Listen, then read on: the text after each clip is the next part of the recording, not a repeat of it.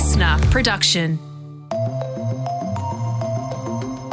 All right, so in this episode, you're going to meet a young Aussie guy doing very interesting and important things in space. So his invention is so impressive that SpaceX, which is Elon Musk's space company, is one of his best clients.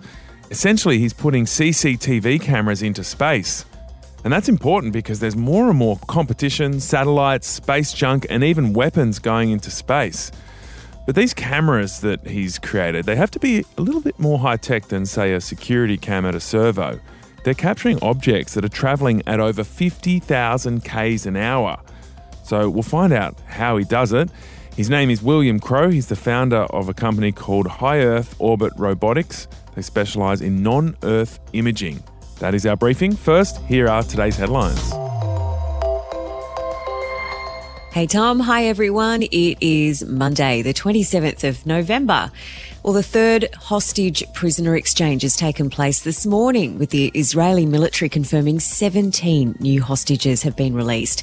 Reuters news agency has reported that Hamas had handed to the Red Cross 13 Israeli hostages, 3 Thai nationals and 1 Russian. Egypt said earlier it had received lists of 13 Israelis and 39 Palestinians scheduled for release. Joe Biden spoke this morning as a 4-year-old girl, Abigail Eden. Now, she's a dual US-Israeli citizen, and both of her parents were killed, and she was one of those released by Hamas. And we continue to press and expect for additional Americans will be released as well. And we will not stop working until every hostage is returned to their loved ones. Yeah, so this was the third consecutive day in which Hamas released Israeli hostages, and the Israeli authorities released Palestinian prisoners into the West Bank. The fourth exchange is expected to take place today, Israel time, and that'll be the last of the 4-day ceasefire and the 4 releases. In total, it's expected that will bring the released people to 50 Israeli hostages and 150 Palestinian prisoners. It's good that it went ahead, Katrina. I mean, there were so many factors here that could have undone this agreement, but it seems to be working out. Of course, it also involves that pause in attacks on the Gaza Strip, which has been, resulting in so many civilian casualties. So that's been good as well. Yeah, well, I mean, it nearly went all off the rails over the weekend, just before the second lot of hostage releases. Both Egypt and Qatar had to intervene in high-level talks because Hamas was claiming that Israel hadn't come to the table on the number of aid trucks that had been sent in to Gaza, that Israel hadn't come to their side of the arrangement. But, it was almost at the 11th hour that they were able to smooth that out, and the second lot of hostage releases went ahead. And it has just been so heartwarming to see people running back into each other's arms, parents reunited with kids who up until really recently they thought their kids had died, kids who've had birthdays in captivity. And it surprised me too that the cameras were let in to film all of this stuff. But I guess, that's part of the public relations campaign on both sides, isn't it? Yeah, I think there's a careful strategy about what information, what images are getting out. And new political polling is bad news for Labor. So the latest news poll reveals that the coalition is now 50-50 with Labor in 2-party preferred terms. So that is not good for Labor. That's the worst result since the election last year. So their primary vote has dropped down to 31. It was 32 at the election. The coalition's primary vote has lifted up to 38%.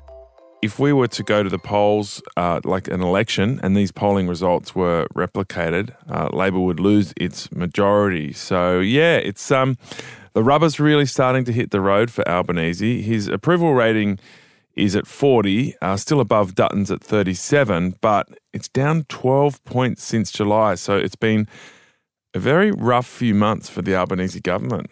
Yeah, one of the interesting kind of, if you're drilling down into the figures here, is that where they've lost votes and they've lost them to the left, Greens support has risen a point to 13%, which actually makes it higher than their results at the last federal election. And other minor parties, including the Teal Independents, had a lift as well. They've gone up to 12%. I guess though, Tom, we've had a couple of things happen since the last opinion poll. Some big things. The Reserve Bank lifting interest rates for the 13th time. And there's certainly a mood there that we could even get another interest rate rise. And of course, there's been that High Court decision to overturn indefinite immigration detention laws. And, this all comes off the back of the Lost Yes referendum campaign as well, which really undermined Anthony Albanese's authority. So, yeah, heading into that part of the electoral cycle where the honeymoon is well and truly over. And there's, I guess, no more opportunities to blame the previous government for how things are now. And as you say, the sort of economic situation with so many people doing it tough, with both inflation or the interest rates if they're mortgage holders, that's starting to make people a little bit unhappy. Yeah, another big political story around today is a comeback story for Dave Sharma, the former member for Wentworth in Sydney. Really interesting how that's shaping up, Tom. Yeah, so he has won a Senate spot, so he'll be coming back to Parliament but in a different capacity. He was in that wealthy electorate in Sydney's eastern suburbs, but he lost the seat at the last election to a Teal. And yesterday there was a vote on replacing Maurice Payne's Senate seat. It was thought that Andrew Constance, a former New South Wales politician, would get it. He's been trying so hard to get into federal politics and failed again, but Sharma is seen as a safe pair of hands. He was also a former ambassador to Israel. He's Jewish as well, so he will be a strong pro-Israel voice in the government when he comes back to the Senate. So, yeah, that was a surprise to a lot of people and a win for the more moderate sort of wing of the Liberal Party. So, yeah, we'll see him back in the Senate. And a 30-hour kayak protest at the world's largest coal port has resulted in more than 80 arrests. Hundreds of climate protesters paddled kayaks out into Newcastle Port over the weekend, blocking coal ships from entering the channel. The arrests happened when protesters went beyond an agreed deadline. And they actually stopped over an estimated 500,000 tonnes of coal from leaving the port. These protesters are calling for the government to stop allowing new coal projects and tax fossil fuel export profits at 75%. The protesters that good, Tom? Yeah, a kayak versus a coal ship. Pretty huge. There was even a 97-year-old reverend amongst the protesters. He got arrested. So there were pictures of that. Greens leader Adam Bant was also among the paddlers. This protest had been planned and negotiated for some time, but it got pretty ugly. 80 arrests is pretty huge. All right, that's it for our headlines. I'm about to talk to this amazing Australian space entrepreneur now working in coordination with Elon Musk's SpaceX.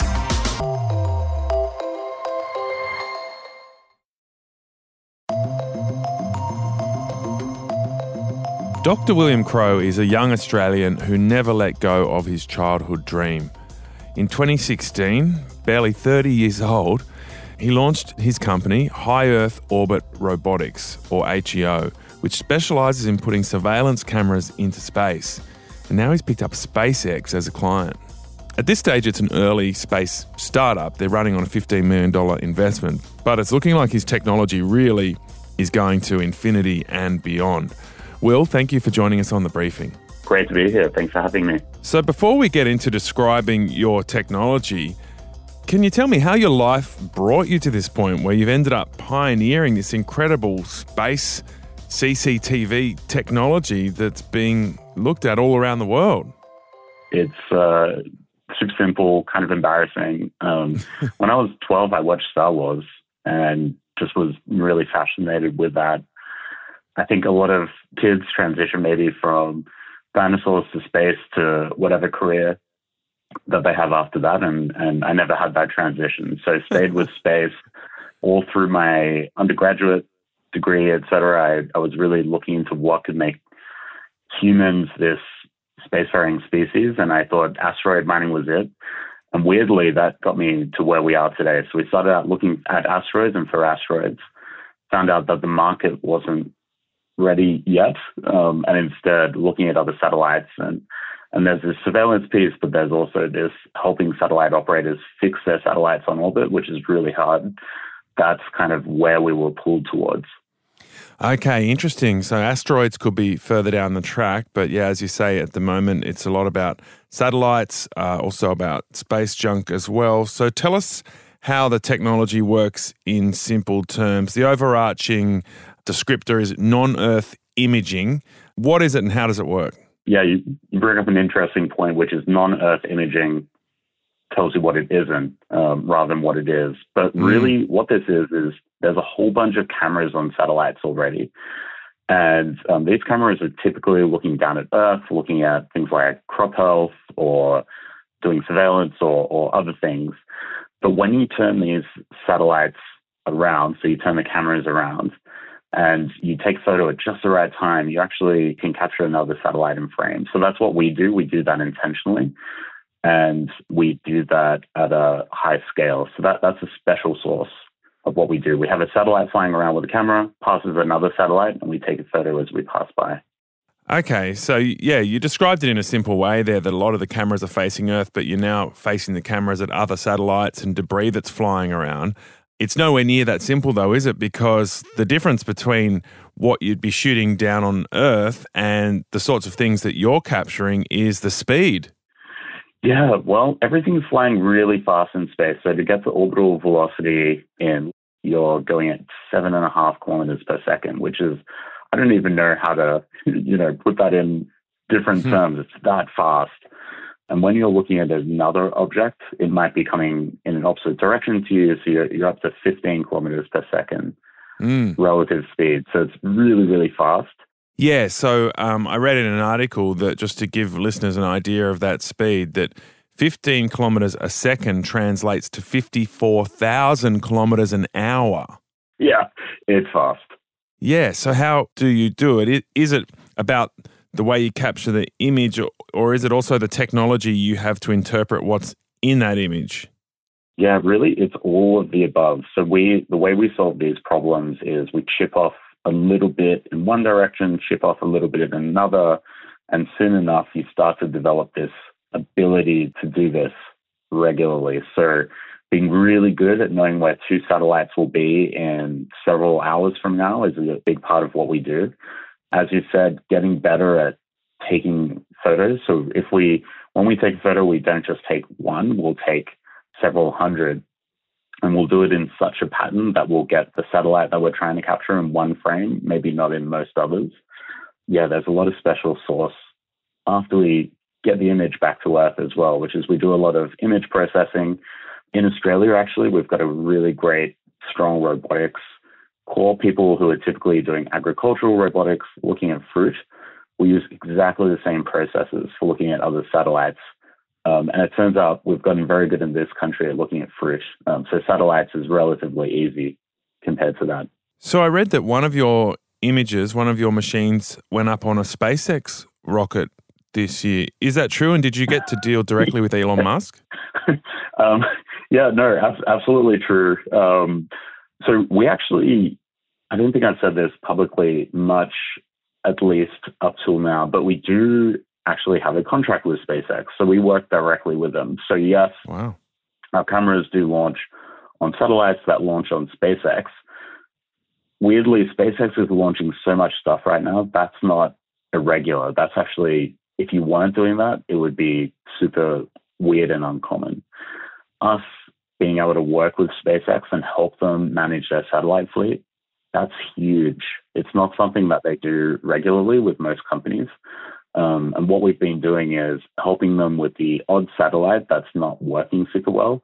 We're taking photos of it, trying to diagnose what the problem is from our image, because the satellite typically stops working and can't tell the ground operators what's wrong by itself. So having someone like us come in and be able to determine what the issue is really helpful. And have you dealt directly with Elon over this exciting new working relationship? No? No. Our company has 30 people working right now, and I think SpaceX is well over 10,000. So the scale is a bit different. So has anyone else come up with similar technology in any other parts of the world or space? Well, Tom, it turns out this has been done for 50 years by different intelligence agencies around the world. We didn't actually know that when we started. We were just two guys in Australia. We weren't in a garage, but we might as well have been running this technology, operating satellites. And we just thought we were geniuses, honestly. What we found out a couple of years after starting is that, in fact, the intelligence apparatus around the world is just really good at their job and keeping that under wraps and keeping that a secret, that capability was possible. When we turned up there, I think the game was up, and they said, look, software has gotten to a point where this will proliferate, and actually it makes sense for us to start doing this more and more, because with so many satellites launching, as a society, we'd be not doing the best we can if we didn't have this technology out there and trying to solve this space debris problem, as well as try and really enable more transparency by imaging different satellites that might have weapons or something similar.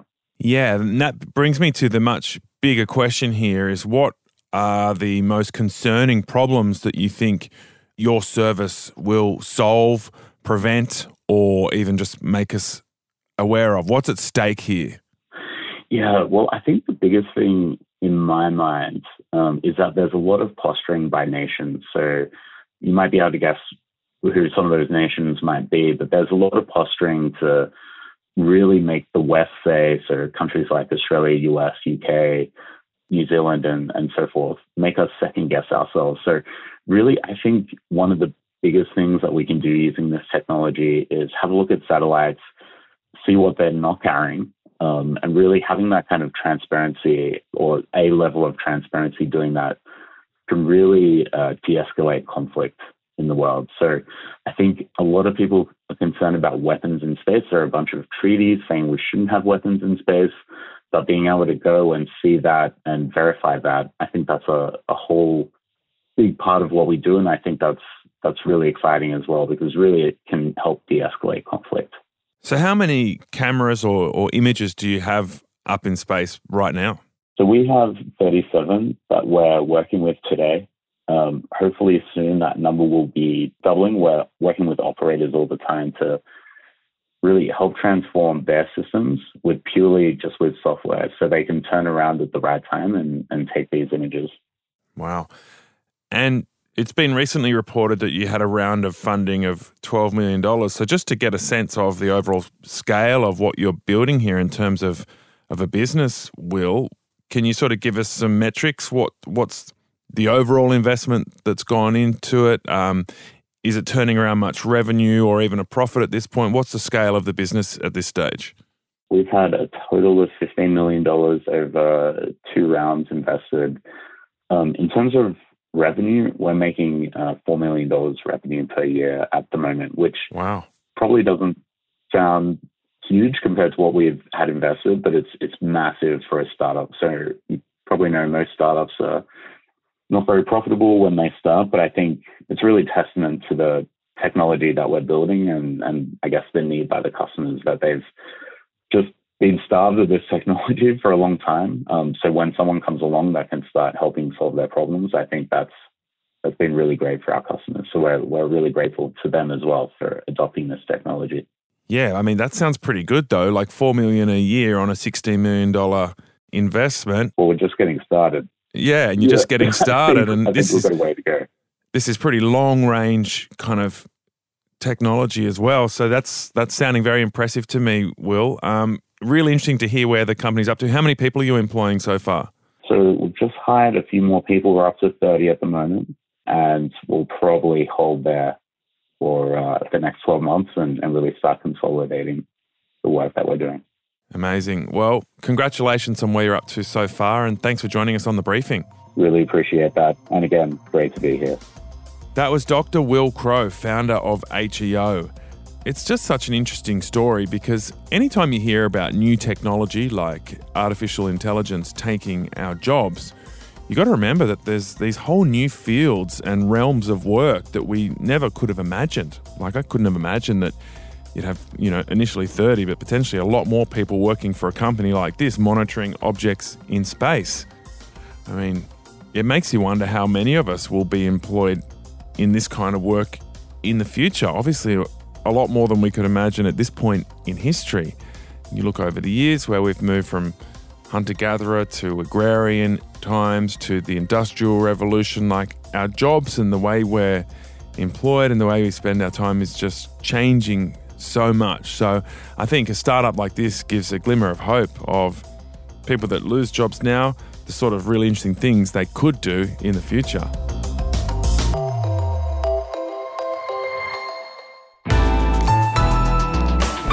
Listener.